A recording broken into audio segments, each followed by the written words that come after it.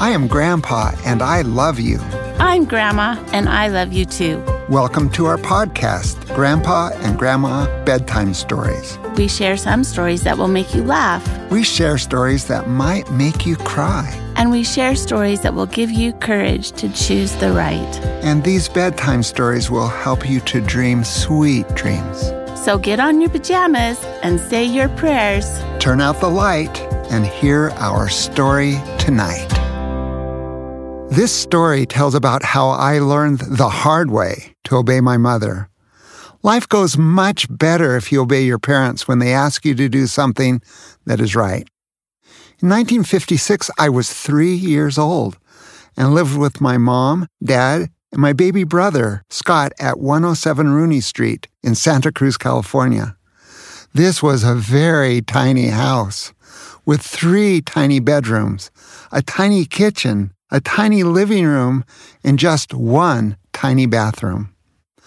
Mom and Dad rented this house for $80 a month when they moved from Amarillo, Texas in 1955. This house would have cost them about $10,000 to buy if they bought it. I saw recently now that it's worth more than $1 million. Man, houses are expensive in California now. I couldn't believe it. This house was mostly a place of joy. I loved my baby brother Scott so much, and I liked to play with him all the time. I didn't understand why Mom would pull me away when I would try to pick him up. She would always say, "Jeff, just touch your brother softly. Don't try to pick him up." But when Mom wasn't looking, I would pick him up anyway. I had a hard time obeying my mother. Fortunately, I didn't drop my brother very often. I remember I also loved our cat. I liked to walk around our home looking for that cat.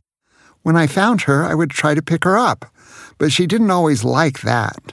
She would squirm until I would drop her. Fortunately, cats always land on their feet. When our cat was hungry, I loved to just lay there and look at her eat. I also liked to feed our cat. Mom would tell me not to feed the cat, but when she wasn't looking, I would do it anyway. I had a hard time obeying my mother, and our cat got fat. One time I was hungry and wondered what cat food tasted like, so I put a handful of cat food in my mouth. It wasn't really that bad. I started to chew on it, but when Mom saw me, she was not happy. She was not happy one bit. She opened my mouth and made me spit out that cat food. I never ate cat food again, and I still wonder what it tastes like.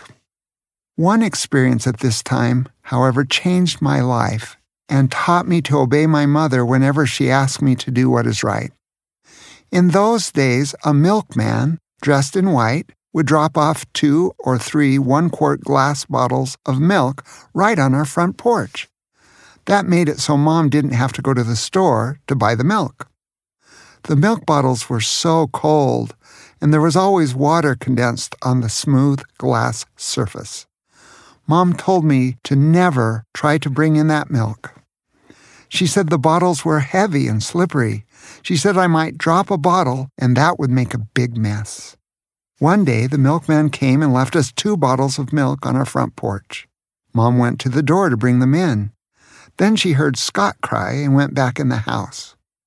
I knew Mom had told me not to bring in those bottles of milk. I knew I might drop them. I knew I shouldn't do it, but I couldn't resist. I picked up the milk bottles to bring them in the house.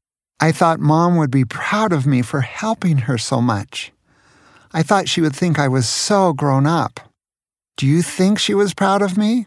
Do you think she would be happy? Well, I lifted up one of the bottles. It was heavy, but I was strong. I knew I could carry it in. However, as I walked, my fingers started sliding on the slick glass surface of the milk bottle. I tried as hard as I could to keep the bottle from falling.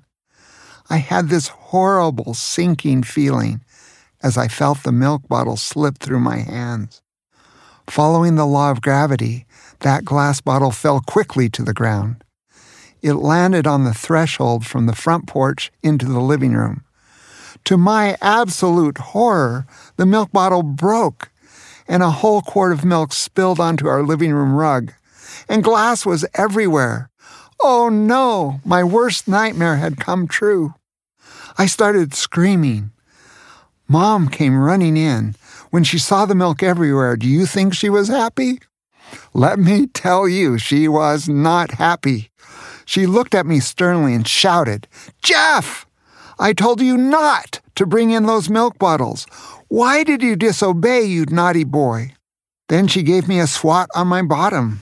It didn't hurt that much, but my pride was hurt, and I knew it was wrong to disobey Mom when she asked me to do something that was right. I screamed long and loud. Mom worked a long time to clean up that mess. She had to get all the glass up so we wouldn't cut our feet when we walked. She had to get as much of the milk out of the carpet as she could. I felt so bad.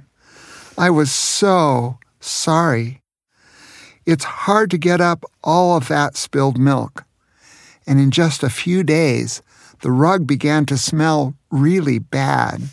Every time I smelled that bad, rotten milk smell, I remembered it was all my fault. I promised myself that I would be so much more obedient. Well, that experience did change my life. I learned the importance of obeying my parents when they asked me to do things that were right. I wasn't perfect. I didn't always obey, but I certainly tried to, and I obeyed a lot more than I used to. So all of you, I hope you can learn this lesson from your grandpa. Please, please, obey your parents when they ask you to do something that is right. I hope you have enjoyed this story and that you will go out there and be good children and good grandchildren. I love you. We hope you enjoyed tonight's bedtime story. We hope you felt our love for you. And we hope you will have sweet dreams tonight. We love you so much.